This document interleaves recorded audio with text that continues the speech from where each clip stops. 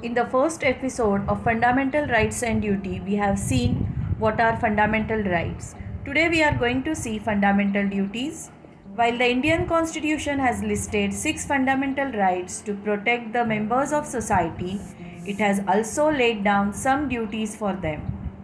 The 10 fundamental duties were included in the Constitution in 1976 are as follows: to abide by the Constitution and respect the national flag and the national anthem, to cherish and follow the noble ideals that inspired India's struggle for freedom, to protect the sovereignty, unity and integrity of our nation, to defend our nation and even render national service whenever required, to promote harmony and the spirit of common brotherhood among all the people of our country, to value and conserve the rich heritage of our nation composite culture, to safeguard and improve the natural environment as well as forests, lakes, rivers and wildlife, and to have compassion for living creatures, to develop a scientific temperament, humanism and the spirit of inquiry and reform, to protect public property and give up violence,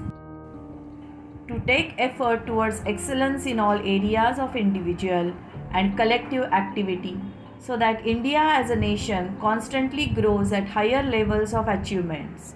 A new duty was included in the Constitution in 2002.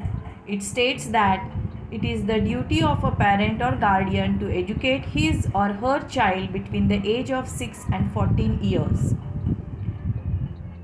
Following rights and duties. Rights and duties are two sides of the same coin. It is important to understand that rights and duties cannot be separated from each other. While we exercise our fundamental rights, we must perform the fundamental duties too. Every individual can enjoy his rights when others fulfill their duties. Thank you.